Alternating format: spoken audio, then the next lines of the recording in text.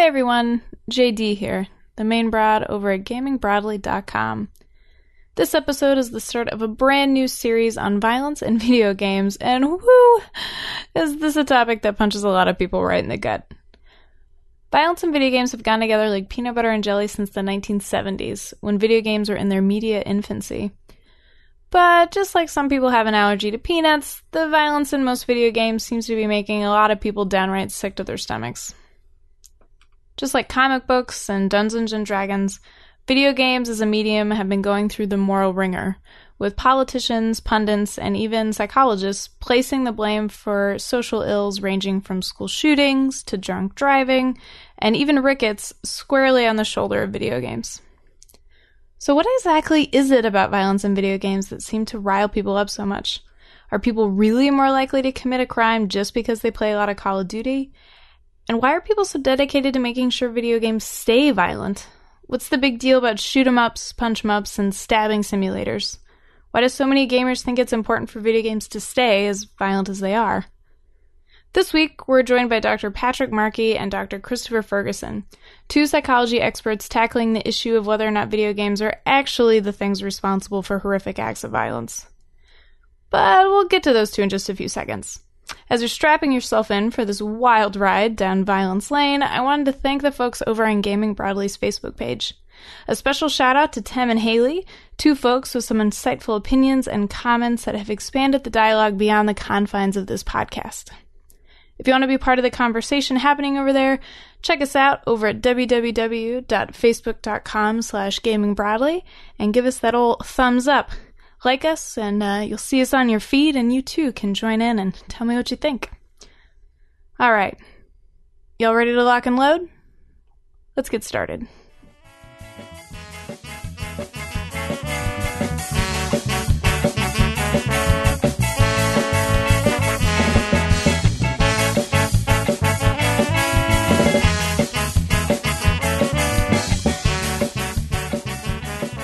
Hello, and welcome to Gaming Broadcast, the official podcast of GamingBroadly.com. Today, I'm here with Dr. Patrick Markey and Dr. Chris Ferguson.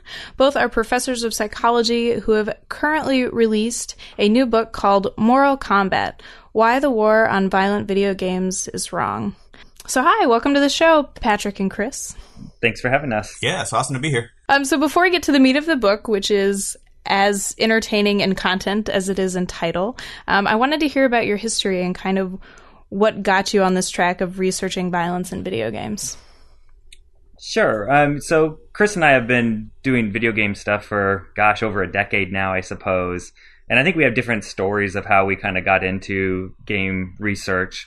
If you look back at my earlier research, it was definitely very much examining the negative effects of video games, linking video games to aggression and things of that sort. But then what really changed for me in this whole debate was the Sandy Hook shooting. That after the Sandy Hook shooting occurred, lots of people used research done by our lab and other labs suggesting that perhaps the killer in Sandy Hook was actually influenced by video games, and video games are actually to blame for these real-world acts of violence. And that kind of caught me off guard a little bit, that the fact that they're taking our laboratory studies, which are pretty mundane, and suggesting they actually are these huge effects on violence, kind of shocked me at first. And it made us and a lot of people in the field kind of rethink our focus on video games as causes of real-world violence. And kind of since then, I met Chris, and then Chris and I put together this book to try to take what we know as far as what's been done in the laboratory and what's been done in the real world and show, what may be true, what may not be true, and things along those lines. Yeah, and I think for me, I'd always been interested in violent crime, so I think I always kind of came from it with that angle initially. And I remember even going back as far as like the Columbine shooting in 1999 and all the furor over that shooting and whether they were influenced by Doom or other types of video games that were violent in nature. So I actually had been doing research in the early 2000s, actually working with inmates and criminal populations. And I was actually struck by some comments that were made even as far back as, around the year 2000 or so, where certain scholars are sort of saying that the effects of violent media on aggression and violence in society is the same as smoking and lung cancer. Yeah, these are definitive effects. Nobody has any doubt about this. And that really struck me at the time as being, unusual to see, people making claims of that magnitude, particularly, as Patrick was saying, kind of extending that into criminal violence and things like that. So I seem to have, whether it's a positive trait or a flaw, I seem to have this fairly skeptical mind, and that the more that people tell me something is an absolute truth, the less certain I am that it actually is. And I think it's kind of defined my research career to some extent. And so that's what kind of got me interested in this issue is, what really is the data to support, this type of claim. And, the more I started looking into it, the more concerned I was that there was a mismatch between the data available and the claims being made. So did you grow up playing video games? Do you play a lot of video games in your day-to-day lives? Yeah, I mean, I grew up surrounded by games. I mean, I come from the era of, actually even before Atari 2600, we would have standalone game consoles and Pons and things of that sort. Up to Intellivision and Genesis, everything. And even now, I mean, I have a VR headset in my living room right now, so, and arcade cabinets in my home. So our house is definitely a house full of gamers. The types of games we play kind of surprise people, but we're definitely, in our household, me and my children are definitely gamers. Yeah, I'd say the same as actually, I think my background in games sounds pretty similar to Patrick's in that I've pretty much in the same generation with the Atari 2600 and some of the standalone games that were before the Atari 2600. And then, then I kind of went through a period in my teens and maybe early 20s of not gaming, a lot. I think that was right about the time there was kind of like a crash in the video game industry, and also being a teenager, I was sort of interested in chasing after girls, and usually unsuccessfully, but nonetheless, I try to put in a little time on that. But so I think I kind of rediscovered games mostly on the PC in my 20s and maybe 30s. And right now, I mean, I kind of go back and forth, and I can sometimes go through periods of several months where I don't game very much at all, and then I pick up a game that absolutely fascinates me. Like right now, I'm actually playing Assassin's Creed 4, which I know I'm behind a little bit, but I just love being a pirate. So I'm playing absurd amounts of time on Assassin's Creed 4 when I probably should be doing other things like eating or stuff like that. So there are some periods when I'm really, really an active gamer, and other periods where I'm not playing at all. But I also have a 13-year-old son, and he plays a fair amount of games, and we play a lot of games together as well. So we're a pretty active gaming family as well. What is the main argument of the book? Like, if you wanted one takeaway for someone to walk away with, what would it be? I mean, to me, always what I think the main idea of the book is looking at the science, and what you walk away with is the idea that video games are entertainment, that they're not, well, so far I should say, they're not destroying the world, nor are they, a cure-all to all of our problems, that they're simply entertainment. And very often, everything gets hyped on both sides. So the potential negative effects of video games, like violence, addiction, obesity, are overhyped. But also, in fairness, what people thought was positive effects of video games, things like, can it increase your IQ and things of that sort, that those things often tend to be overhyped as well. But at the end of the day, it's just a medium that's not necessarily changing the world for the worse or for the better, if you will. Perhaps it might have the potential to do that, but at this point, it really has not. I think too, for me, I think one of the take-home messages that I kind of hope people will think about, particularly maybe for older adults who don't play games a lot themselves, is kind of the sense of remember back to when you were a teenager, and whatever form of entertainment your generation enjoyed, whether that was, Elvis Presley or, rock and roll in the 1980s or God knows what, depending upon how old you may be. And kind of think back to odds are most of us in our lives have lived through a time when whatever media we were enjoying was being blamed for everything from, violence to suicide to schizophrenia and all kinds of other stuff. So this is kind of like a repetitive pattern. And, I think one of the things that's kind of remarkable to me is how easy it is for us to forget that when we become parents or grandparents ourselves, and kids today are using something, new, whether that's video games or 13 Reasons Why or something of that sort. And it's very quick for us to forget that, oh yeah, everybody kind of blamed Ozzy Osbourne for problems in the 1980s, and obviously that was ridiculous. But now, Grand Theft Auto 5 or 13 Reasons Why or something of that sort is obviously the source of, all that's wrong with kids today. And we kind of lack that historical, sort of hindsight that, would caution us to be a little bit more careful about making these types of claims with the media our kids today are enjoying. Yeah, I remember with Dungeons and Dragons, there was a whole, I want to say moral panic that it was turning children into like Satan worshippers. Do you remember this whole era of, I remember it on the news on NBC being like Dungeons and Dragons, like game or like satanic worship or something that was like so over the top. There's a great movie out there called Monsters and Mazes or Mazes and Monsters, something like with Tom, oh God, I can't remember his last name. Tom Hanks. Yeah, thank you, Tom Hanks. Yeah. It's actually kind of a good, it's an 80s movie, but it's kind of a good movie, but it's really kind of hypes up this idea that, if you play Dungeons and Dragons, then you're going to like develop schizophrenia and commit suicide, kind of a thing. Yeah, and I remember because I played I still play Dungeons and Dragons, to give you an idea of, how big of a geek I am, really. But so I remember, going through that process and, even my parents who are fairly savvy, sort of checking in, kind of thing every so often. You still know what reality is, right, son? And you're not going to like turn into a gnome and kill yourself today, right, son? There aren't any chickens in here, right? Like, yeah, that's exactly it. So I mean,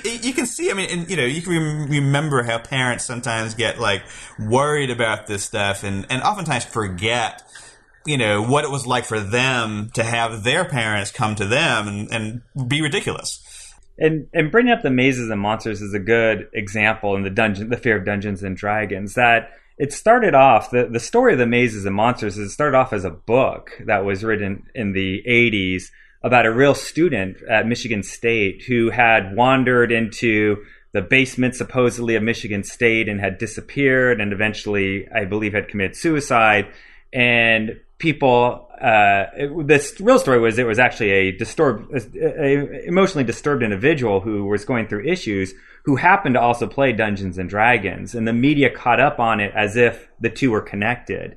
And then it became this huge hype, which at some point did not reflect what actually happened. And we see that a lot with video games, too, that will have sometimes a kernel of truth that might exist. Sometimes there won't be any kernels, but sometimes there'll be a kernel of truth that a person might have played video games, and then suddenly the story turns and it focuses on, they lived in a basement full of video games and all they played every day and it was driving their lives. And it, at some point, it doesn't look like the actual incident anymore. And so really the Dungeons and Dragons panic is a great analogy for the video game panic that's happening today. Are there any other examples of where someone took a kernel of truth with something that happened in the world? I'm thinking of some of the school shootings we've seen and kind of expanded upon it in such a way that the actual truth of the situation got kind of buried. Yeah, I think what happens with a lot of these cases is people will sort of focus in on a minor detail and then, kind of perseverate on that minor detail and kind of ignore, everything else. I think that's, kind of like what happened with the Sandy Hook, shooting case. Did he ever play a violent video game ever? Probably, but he wasn't really that active in terms of playing, online shooter games. He was mostly playing Dance Dance Revolution, so is there truth to the idea that he probably at some point in his past had played a violent video game? Absolutely, but people were kind of ignoring the larger picture with that case. And I actually was involved in consulting with a murder case going back a few years ago where an adult male had killed off a family of 4. I believe it was 4 people that were involved. His defense because all the forensic evidence and even his brother turned on him and all kinds of other stuff. So his defense was that what really happened was that he walked in on the 13-year-old boy in that family, killing off the rest of the family, and then had to defend himself by beating the kid 52 times with a tire iron. And so, so the defense kind of rested on this issue of this 13-year-old happened to have ADD. He had a documented history of issues with ADD. And he also, at some point, had played some violent video games. And the evidence suggested probably not very recently or not very much, but he had at some point come in contact with like Mortal Kombat or games like that. So there actually were experts that went on the stand saying that this kid could have done it, because A, he had ADD, and B, had played, violent video games. So that's a good example of really kind of individuals perseverating on a couple of little pieces of truth, but blowing it way out of proportion, and in this case, somewhat reprehensibly in the sense of trying to get a murderer off, getting convicted for these crimes. Fortunately, the jury did not buy that argument, and the individual was convicted. The adult male was convicted. But yeah, so you definitely see these cases pop up, where people are really eager to find a video game angle to blame for why people do some horrible things. Yeah, and one thing that's interesting is sometimes there's not even a kernel of truth to start off with. And I mean, to me, the best example of that is the Virginia Tech shooting. And this was an unusual shooting where you had, this horrific act, but then early on, a couple people suggested that, he looked like he was dressed from one of the people in Counter-Strike, and, perhaps he probably played this game, and then suddenly it became, he played this game, and he definitely was playing Counter-Strike, and he was practicing. But then actually when the investigation comes out, what's interesting about that is he actually didn't play any video games, which is really unusual for a college kid at Virginia Tech to not have any video games. And even his roommate had commented that one thing they found strange about him before the shootings was that he didn't play video games, which was a normative activity. And so here you have an instance where there's no truth at all, but that story still keeps getting told over and over again as if it is true. In fact, it's this big myth that people who commit violent crimes or commit school shootings tend to be addicted with violent video games. In fact, one thing that's been found in our research and the research done by the Secret Service and really almost any lab you look at, when you look at how often, when we actually go and do case studies on different school shooters, we actually find that only about, depending on the lab, about 13 to 20% of them had a deep interest in violent video games. And what's interesting is if you go into the average high school classroom and find an adolescent and look at the adolescent males, you find about 70% of them have interest in violent video games. And so what's actually interesting is not so much that school shooters are interested in violent video games, it's actually that they have a lack of interest in violent video games. That's the telling issue with violent video games and school shootings. It brings me back to an article I read, I think a few months ago, where they actually said that a better predictor of whether someone would commit a violent crime against someone else was how much play they had as children. Lack of play, I would guess that. Yeah, and I mean, that's actually probably what's going on with the video game situation. Is exactly what you're suggesting. Is that it's not that video games themselves are preventing people from doing school shootings. Like that's not the solution. It's simply that children who don't engage, or adults who don't engage in normative activities, playing with peers or playing with video games or whatever's normative for an age group, very often they have underlying issues that are happening. And so if that normative activity is playing Grand Theft Auto, the fact that a person's not doing that normative activity might be a sign that there might be more issues going on in that person's life. Have you found that since there's so much information and research and media on the topic of violence in video games, did you have a hard time choosing what parts of the books to edit out? Was there anything that you had to remove that you wish you could have kept secretly? That's a really good question, actually. I was going to joke that I kept trying to edit out all Patrick's stuff, and Patrick kept trying to edit out all of my stuff.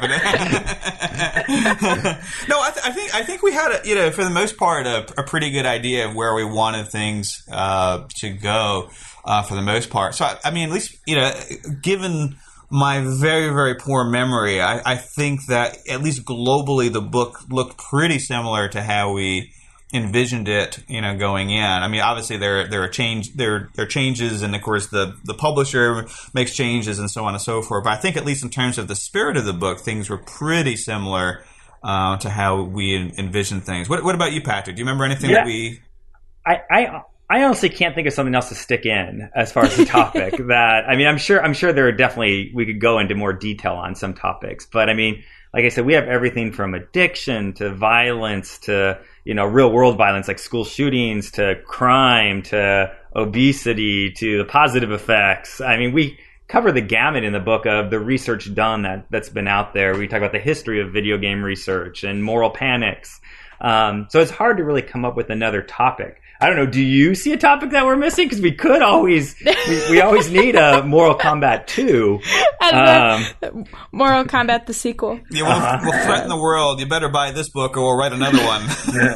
No, I loved your book. I found that as I was reading, I would write down questions, and they were kind of like those jerkish gotcha questions. I'm like, well, what about this? But as I was reading, you actually answered in the book questions that I had written down, so I was like marking things out.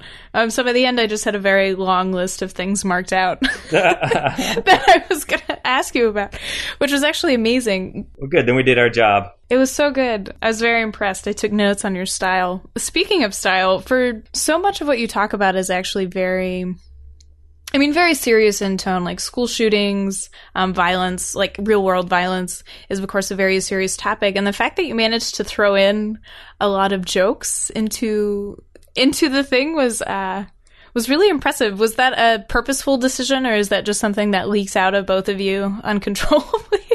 Well, we're both pretty immature, so it's easy to But, I mean, there were times that it's hard to balance it, because you're right, it's a serious topic. So, like, at certain times we don't joke. And, I mean, I think actually for me, the most recent instances that have come up that have been hard to joke about or to be serious about is things of addiction.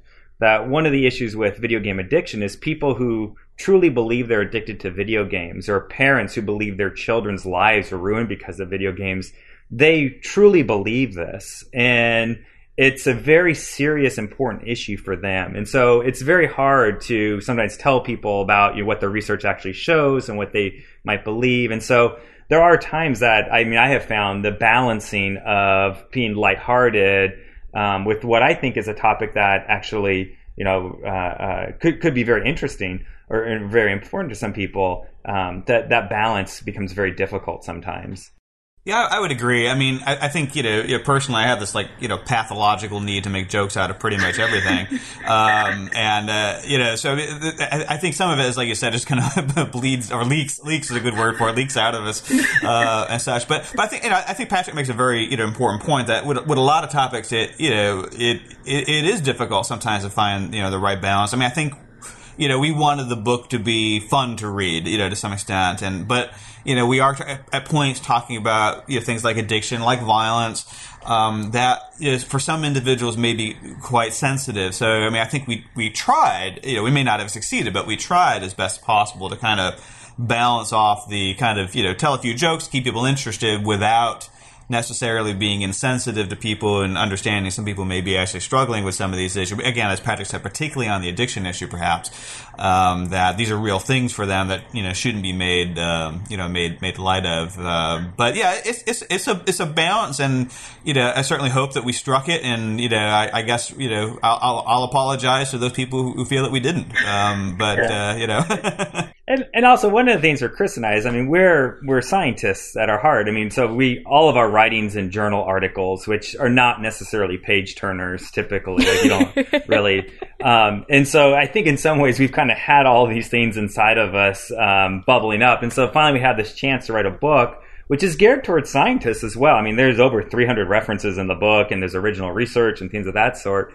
But we wanted to have the balance, so it was scientific, but also anybody could pick it up and read it and hopefully be somewhat entertained and, more importantly, learn something about the video game debate.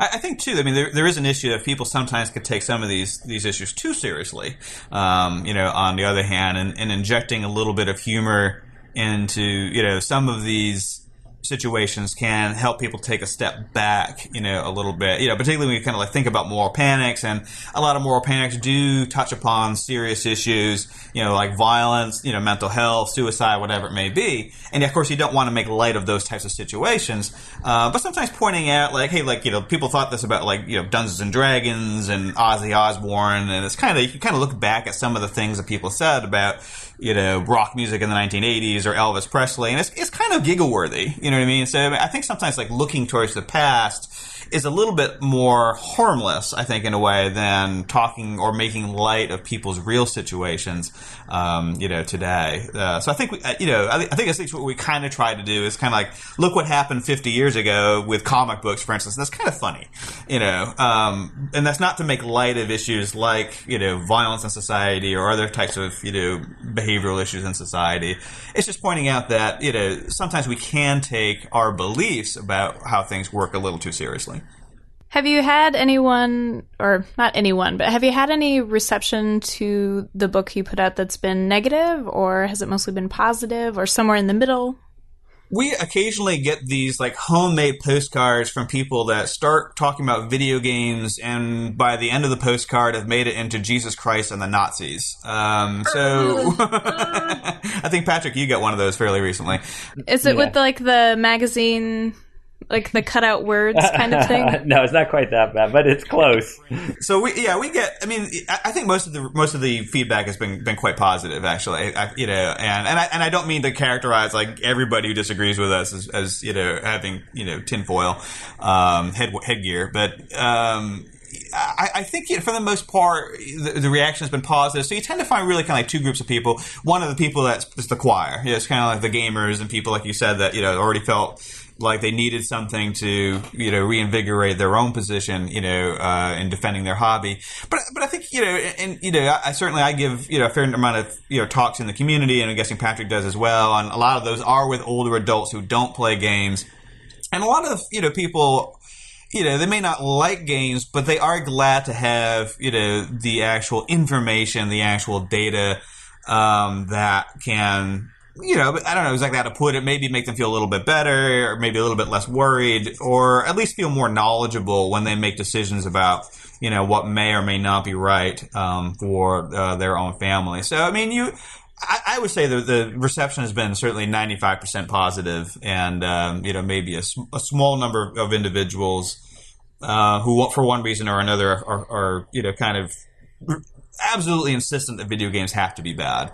Yeah, and I think a lot of it is the demographics. I think you hit on it, that it's people who didn't grow up with video games, and they see video games. I mean, let's face it, video games can be extremely violent. They can be extremely scary looking for a person who doesn't understand video games. And so they see that and they think, how could these not have an effect? They have to have an effect. And if they're not willing to look at the science, they're going to disagree with you. And so that's usually if it's negative, it's usually just people who say, I don't believe it. Like, you could have all these studies, I just don't believe it. And there's not much you can do to convince a person like that they're set in their ways. And so that for the most part is the most negative reaction that I typically get to this type of stuff. Among scientists, though, it can be a little bit different. So among scientists, you can have people who are very angry at Chris and I for, potentially bursting their bubble and their fame. A lot of scientists who do research on violent video games, they are used to being in front of the media whenever there's a tragedy. They're the first ones that get interviewed. They're the first ones that everyone turns to when there's something horrific. And in some ways, me and Chris have been basically trying to say, like, they got to chill out a little bit. There's really not data there to suggest that this is true. And so we get a lot of pushback from a certain group of scientists. So it's not scientific community in general. In fact, most scientists don't agree that violent video games are an important factor in real world violence. And so we get a pushback from a very tiny vocal majority who have kind of made it their job to vilify violent video games, and actually vilify video games very often. And so that's probably the community that affects me the most on a daily basis, are my fellow scientists who disagree with us. Yeah, I remember reading and hearing a lot of reports or statements from the American Psychological Association, the APA. Have you come up against them? I know actually you all are involved with them. So I don't know if that's been a thing that you've been handling. Yeah, so I'm actually a fellow of the American Psychological Association. I'm actually on their right now on their Council of Representatives, which is kind of like the policy making. But I just joined, so I'm a very, very new member of this particular body. But yeah, I mean, so and we kind of take the APA and the American Academy of Pediatrics to task a little bit in the book, and because they've released these kind of policy statements which really have been kind of moral panicky, kinds of policy statements, and there's lots of reasons why this sort of stuff happens. But I mean, I think what we have to remember is that a group like the APA is a professional guild. They're not meant to function like objective scientific bodies. I'm not even sure that that's a real thing, but certainly APA is not that thing. If these things exist, they exist to promote the profession, and people like myself, we pay dues to these organizations, and we expect them to make our lives easier one way or another. Whether they really do or not is debatable, but that's what they're supposed to do at any rate. And so it's to the advantage of these organizations to find problems that psychologists can fix. And so that's kind of the whole idea. And particularly once they start making a promise, then their reputation is kind of built into that, promise. So if they've been saying for decades that violent media causes aggression and psychologists can give you advice to fix this, it's kind of hard for them now in 2017 to say, whoops, and we kind of, screwed this up. And so there have been a lot of problems with these policy statements that they tend to have been developed by individuals who have very clear conflicts of interest, or other, they've taken very public positions about video games and not liking video games or video game violence. And they're not the most objective people, but they're put onto these committees, and these committees create these statements. And I think that these groups like the APA, view these statements as good for the field. And that's why they do them. Not because they're accurate. They're not accurate, but they're good for the field because there's a lot of older adults out there who are scared about this issue.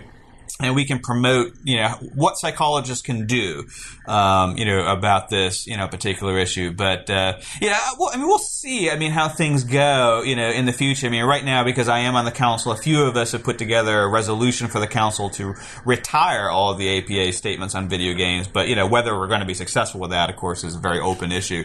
But yeah, that's kind of how things, in a nutshell kind of work. And it's just important for people to remember that, again, these are professional guilds. They're not neutral, objective purveyors of scientific fact. Yeah, have there been instances with politicians, too, where they might say something kind of leaning towards neutral in video games, but then publicly have a very different opinion on video games? Well, politicians always tell the truth. I'm not sure what. There's never a hidden agenda with politicians. I don't know what you're talking about. Yeah, absolutely, and and I think that a lot of that comes out again whenever there's kind of this mass shooting, and politicians may see that they may have some sort of incentive to politically make some hay about video games in order to, again, either make it look like they're doing something, or in some cases to distract from other issues, whether that's something like gun control or mental health reform or something. Yes, is not to their advantage to beat on that particular issue. But even like I met with Vice President Biden with a bunch of other scholars. I make it sound like I was like personally met with him, but but I remember him saying in that meeting that he was, I think he used the word agnostic. He really didn't have a strong opinion about whether video games did or did not contribute to violence in society, which is fair enough. But it was sort of interesting to kind of watch like the Obama administration go back and forth, and even his public statements kind of go back and forth about whether they were interested in doing something about video games or not, following the Sandy Hook shooting. And then, but really the best example of politicians is a fellow by the name of Leland Yee, who is a California state senator who is responsible for what became known as Brown v. EMA, which is the Supreme Court case where California wanted to restrict the sale of violent video games to minors. So he was the author of that statement. And he was a child psychologist before becoming a politician. And of course, that effort was unsuccessful. The Supreme Court, struck down the effort to regulate violent video game sales to minors, both because it was unconstitutional, but also because the science wasn't there. There was no real public health need to do so. But the interesting thing about him is, at least last I heard, Li Linyi is now in prison for attempting to sell real weapons to an undercover FBI So basically, arms trafficking. Rocket launchers in video games bad. Rocket launchers in real life. Perfectly fine. Occasionally politicians say one thing and do another one. Absolutely. And one of the interesting things about video games and politicians is it's the one issue that really unites both sides of the political spectrum. In the last election, both Hillary Clinton and Donald Trump have both made statements about how violent video games are bad and harmful. Hillary Clinton had equated it to lung cancer and so forth. Neither party is a big fan in general of violent video games. And probably the reason for that is, again, demographics at their age, that most politicians, and let's be frank, most people who vote tend to be a little bit older. And so they're playing to their base of who they think is going to be the one voting. So coming out and being worried about violent video games is a easy way to probably garner more votes that's not super controversial at this point. Now, as the younger generation becomes, as they become more focused on politics and as they become politicians themselves, this might eventually go away. There's no politicians worried about comic books anymore. But so we might see it lessening over time.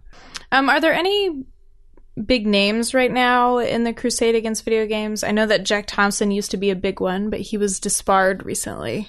Now it's researchers. I think the anti-video gamers, except for politicians, which come up usually, and to be honest with you, most times politicians get into is right after a tragedy. That's when you'll hear a lot of the rhetoric from politicians. Right now you're not hearing much because luckily we haven't had a super publicized school shooting type of tragedy. But if one happens again, everyone's going to be worried about video games all over again. And so I think right now it's mostly researchers. And there's certainly some big names in research that are worried about it, but they're not the politicians. They're not the Jack Thompsons. It's not quite to that level. Although their rhetoric can get to that level sometimes. But definitely the rhetoric among some scholars is Jack Thompson level stuff. I guess the good news is it's very hard to become famous as a scholar. Oh, my heart. It's just not as sexy as Doom and Destruction, I guess. So, speaking of politics, recently there's been a lot of discussion about representation in video games. And it's kind of always been there, but recently I feel like it's come to a much higher fever pitch. And as I was reading the book, I was wondering if there was a way you could argue both that violence in video games does not cause real-world acts of violence, but also that misogynistic or racist or very stereotypical depictions of certain groups of people could have real-life negative impacts, but maybe not in that one-to-one way. And I was wondering if you had an opinion on how you could argue for both of those things at the same time. Well, Chris can probably help you out with a study that just came out that he's part of, or at least a real analysis of a study. What's funny is I did not know about this, so now I'm this wasn't a planted question. Sure. Good. Yeah, very quickly, there was a study that came out last year with some Italian adolescents that claimed to find a link between sort of like playing Grand Theft Auto, which we might define as put little air quotes around sexist game, but probably most people would agree there's sexist content in that game, with decreased empathy towards girls and women in real life. And they got a little bit of press, but their data was open, which means that other scholars could access the data and reanalyze it. And myself and another scholar reanalyzed it and basically found that they kind of messed up their data in some pretty major ways, and that when we reanalyzed it, we were not able to conclude that there was a causative link between playing Grand Theft Auto and sort of these like misogynistic, decreased empathy, kinds of attitudes. One of the things they did is they mixed up the random assignments, so they put up many of the younger adolescents in the Grand Theft Auto condition and many of the older adolescents in some of the control conditions. So they kind of mixed up game condition with age, and of course empathy develops, it increases across the the lifespan. But even like taking that issue and with not and sort of ignoring that, when we reanalyzed the data, it did not look like playing a sexist game actually caused decreased empathy, in these adolescents. So, I mean, I think with an issue, like, the portrayal of women in games and other media, whether that's movies or television, whatever. I mean, obviously that's, it's been an issue people have been talking about for quite a while. I think it's a legitimate issue. I've advocated myself for, better representations of women or female characters in games. And I think with an issue like that, we have to keep an eye on there being a difference between the moral advocacy, sort of the idea that this is the right thing to do because, we want to welcome more female, players, more female game developers, and so on and so forth into the field, and not be dicks, I guess, kind of, so it's the right, moral thing to do, but that's different from it having this kind of like causative effect on people's, behavior. And, I think that, even Patrick was kind of mentioning like positive effects too, that I think it's really hard to make a definitive case for video games having very many clear behavioral effects on people, other than they're fun and, some people unwind with them and things like that. So, I mean, I think like, there have been some advocates like, Anita Sarkeesian is probably one of the most famous who have made these very eloquent arguments for why, games have these sort of sexist tropes in them, which, many games do. And I think a lot of those arguments were really, really powerful until they started making causal claims about effects. And I think that's the risk if you have a worthwhile, good faith advocacy effort. If you start making causal claims about media effects that are, demonstrably untrue, that can do some unintended harm, to your advocacy effort. And that's one of the concerns I sort of have about, the effort to promote, better representations of female characters, better racial representations for characters in games, and so on and so forth. Those are efforts that I absolutely, support and have been part of, but I do worry about, sort of the unintended consequences of extending that into sort of this causal effect type of a claim. I mean, I think at the end of the day, for a lot of this, what it again, with almost all the games research says is there's the data. And so we may want the data to go one way or may want it to go the other way, may be scared if it goes one way, but at the end of the day, we have the data. And right now, there's just not enough data to suggest that you can actually change a person's, like take somebody who's sexist and make them less sexist because they happen to be playing a non-sexualized female character in a video game. And so the data is just not there to suggest that that's possible. It would be great if it was, if video games had that kind of power, but it's just not there. And again, though, there might be other reasons why we may. So I have a daughter who plays video games and she likes to play with female characters. I like female characters to be available in video games simply because my daughter enjoys playing them more and it makes her feel better when she has a female character and, can beat up her brother's little male character in the game. But it's not necessarily, I mean, at the end of the day, again, they're video games. For the most part, children are learning their values and morals and all the other good stuff that goes along from usually their family lives, sometimes their peers. That video games, even though we all love them so much, they're not as powerful as many of us think they are in actually changing who we are fundamentally as people. That when we turn off the console, we're probably the same person, a great person, or as Chris said, a dick, as we were before we turned it on. That they're not changing us in that manner. Ooh, wishful thinking. Be super, super nice. Have you had any interaction or feelings about, I guess Games for Change has been a big thing recently, where they have been trying to use games for, I guess, social or, I guess, positive social change? I'll use that, but... Yeah. I mean, it's a wonderful group, and everybody has wonderful ideals. Exactly what you're saying. There's nothing wrong with trying to hit that game. I mean, maybe there will be a game, right? So there's certainly books can change the way we see the world, and video games are just another art form. So it could change the way we see snippets of the world, I think, and so I think that can happen. Now, are video games there quite yet? I don't know. Maybe for some people, some people might have played, a game and been moved. Maybe Flower moved them to be more environmentally friendly, or, I don't know. But there could be, but on the mass level, we're not seeing that kind of change. So, but again, video games are still, as far as mediums go, they're pretty much babies. And so who knows where, the next generation is going to take them. So I don't want to say like it's never going to happen. It's just that it hasn't happened yet on a mass scale. But that does not mean people shouldn't try to make the world a better place. And if we can make the world a better place by playing video games, so much the better. Speaking of the new frontier, I remember you said that you had a VR set in your living room. Do you have any concerns, or do you think anything will come up with the idea of really, I guess, intense violence and kind of virtual reality settings? Do you think that will be a different platform? Yeah, and I know Chris has some stuff on this too, but this is definitely something that comes up a lot now. Is VR kind of going to be the next boogeyman, right? So for the most part, most people are getting over video games now. Now it's VR is going to be the next thing. And the argument is it's more immersive, it's more realistic, and so therefore everything's going to have a bigger effect. Now the rub is, if we look across time, we've had technology advance so much so. So again, I started playing video games at the Atari 2600. And so, we had blocky guys shooting each other. And actually, the very first video game study on violence was done on Missile Command using the Atari 2600. And that study found that they claimed that playing Missile Command increased aggression. And so since that time, though, technology has advanced and graphics have become more realistic. Everything has become more realistic. So if the idea is that realism, immersion, kind of increases negative effects of video games, we should see an increase of effect of video games across time on these lab studies that have been done.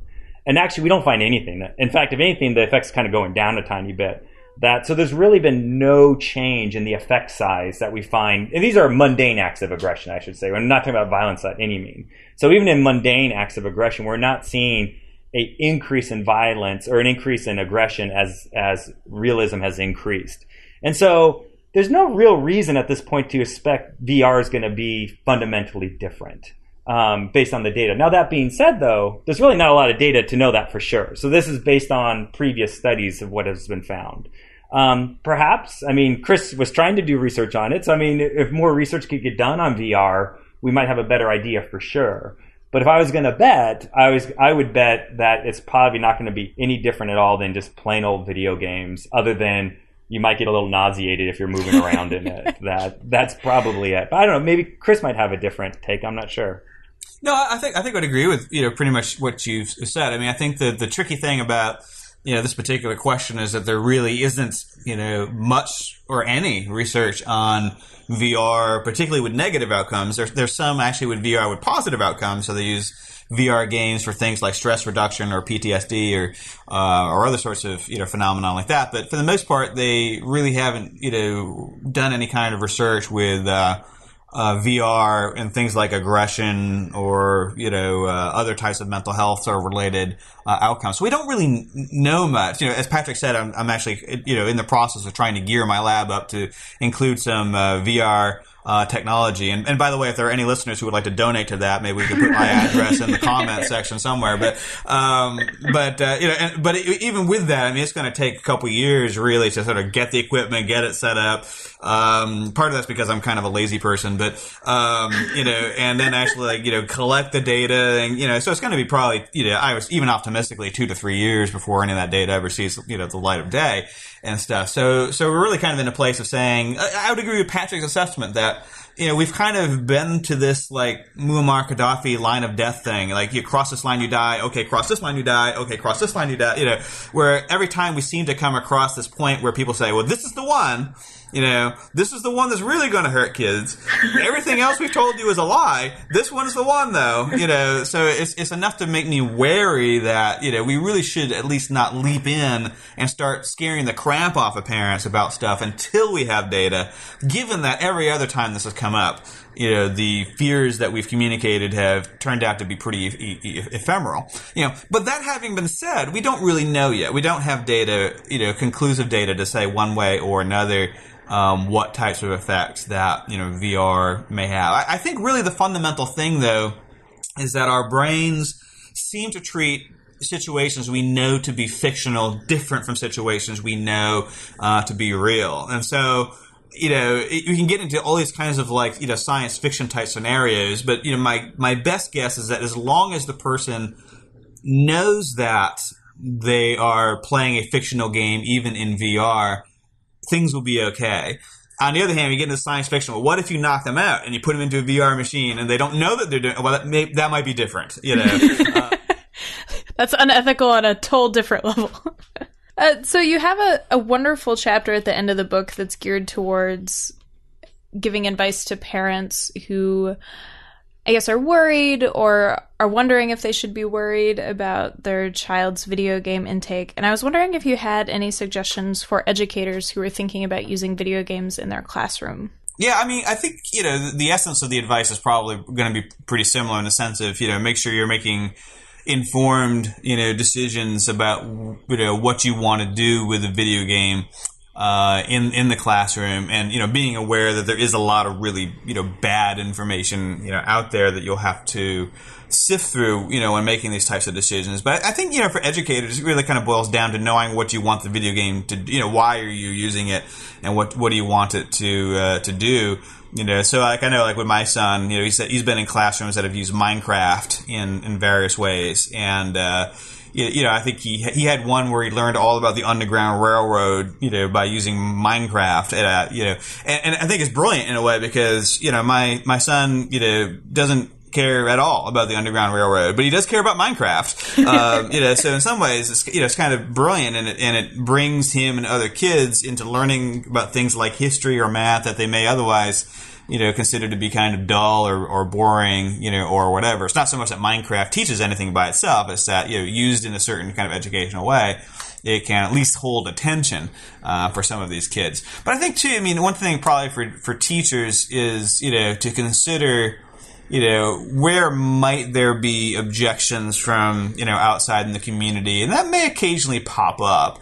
And to make sure that, as teachers, that they have buy-in from their administrators, and stuff, so that they have support in case they face any kind of, backlash from some members of the community. What is the plan if some parent says, I absolutely don't want my kid to play Minecraft, while he is in school? What is the school going to do with that type of situation?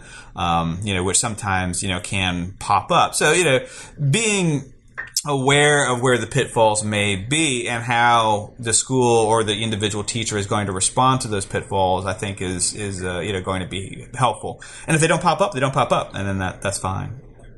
And I think, and building off of Chris, it's important to remember that video games are not a magic bullet that are going to, be able to teach everything. That there's something called transfer of learning, which is the basic idea that if you learn something in one situation, you're most likely to kind of recall it or transfer it to another situation that's very similar. So, for example, that's why there's no research that shows playing a first-person shooter actually makes you more accurate with a real gun. There's a study that came out a few years ago that was completely discredited. It had to be retracted. And so there's absolutely zero research to suggest. And the reason why that is because when you play a first-person shooter, you have to pull the left trigger, then you pull the right trigger, and you shoot. Whereas shooting a real gun, there's a lot more involved. So you don't really transfer much learning in the video game to the real world. Now, in education, as Chris suggested with Minecraft, learning about the Underground Railroad, there you're transferring information about the Underground Railroad to information about the Underground Railroad.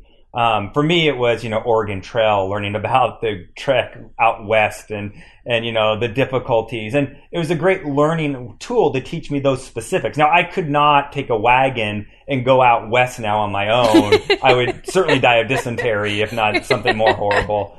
And that's because the transfer. And so transferring knowledge in the educational standpoint and using games as the means to transfer that knowledge is perfect. That is the greatest way. But as I said, it's not going to be a catch-all. It's not going to teach them to probably be better citizens. It's probably not going to teach them to actually change who they are fundamentally.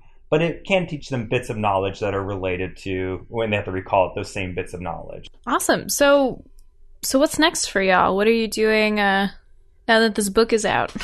Other than talking about it. Well, I'm going to have to get back to Assassin's Creed 4. In the video game world, we're still doing research with trying to examine links between other types of real-world violence. So, again, we've started looking at mass shootings and things of that sort and what kind of effects media can have on those types of things. So we're still looking at, real world violence to see any links. And so far, just like with school shootings, just like with crime waves and so forth, there isn't anything that seems to be in the data. But just kind of delving into those data sets has been kind of the focus of our lab. Yeah, and I think for me, I mentioned that we're hoping to update to VR tech, for our lab, and kind of still hitting the same drum for the most part, with aggression and other types of outcomes. But in terms of other stuff, I've also gotten interested in some of the other kinds of issues with media that people have out there. Like we're hoping to start up a longitudinal study in the fall, most likely, looking at kind of like building off the whole 13 Reasons Why controversy and looking at suicide themed media and adolescent depression and suicidal ideation and things like that. Because, there's a lot of speculation about it, but there really is very, very little data, and what studies exist don't seem to be very high quality so far. So I think that's, again, another area where the discussion, I think, could be better informed with some better data and some better quality studies out there. Well, do you have any parting thoughts before we sign off? No, I think the most important thing is just that, again, video games are entertainment. I mean, we can use them to instill knowledge, and perhaps in the future, people more clever than my generation will figure out ways to harness the power of video games to actually alter perhaps us for the better.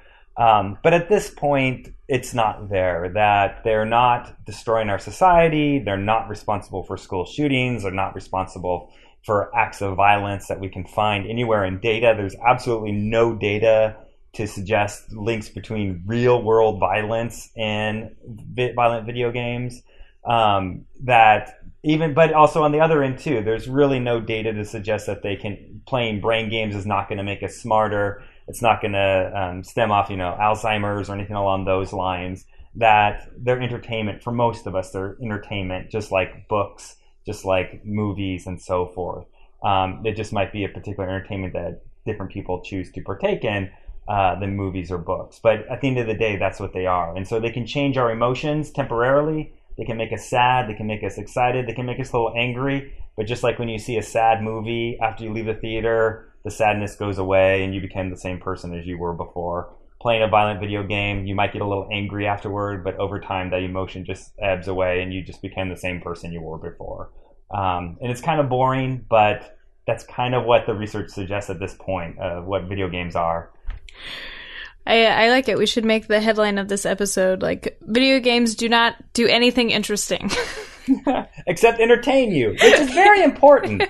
I do think we overlook the importance of just being entertained and having fun and playing.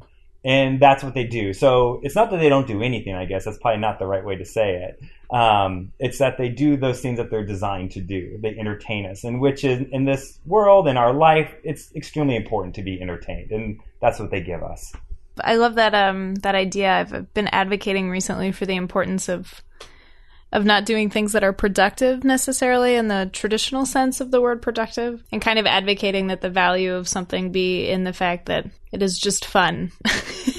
It passes the time in an enjoyable way, and that is meaningful. Yeah, to steal a quote, time you enjoy wasting is not wasted time. And so that's a good quote. I like that one. Thank you.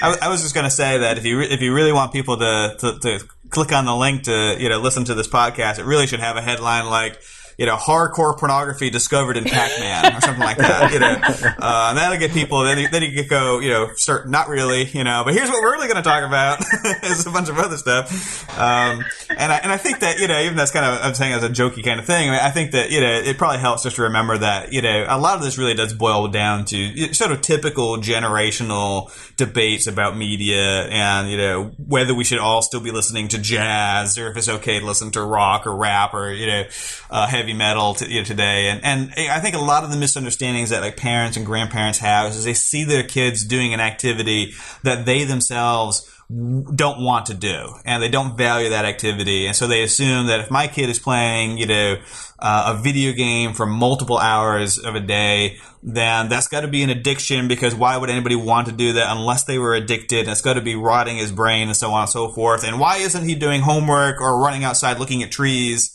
Not that anybody ever did this ever in history, but there's kind of this idea that there's some sort of ideal thing children should be spending their time doing, and video games is not that thing. And I think that divide between generations in terms of valuing a particular form of media is oftentimes the source of these misunderstandings about what media do or do not do in the lives of youth. Thank you so much for coming on. I look forward to seeing kind of the future of this research and the debunking of some of these media headlines that capture our attention. Well, thanks for having us. Yeah, it's great being on.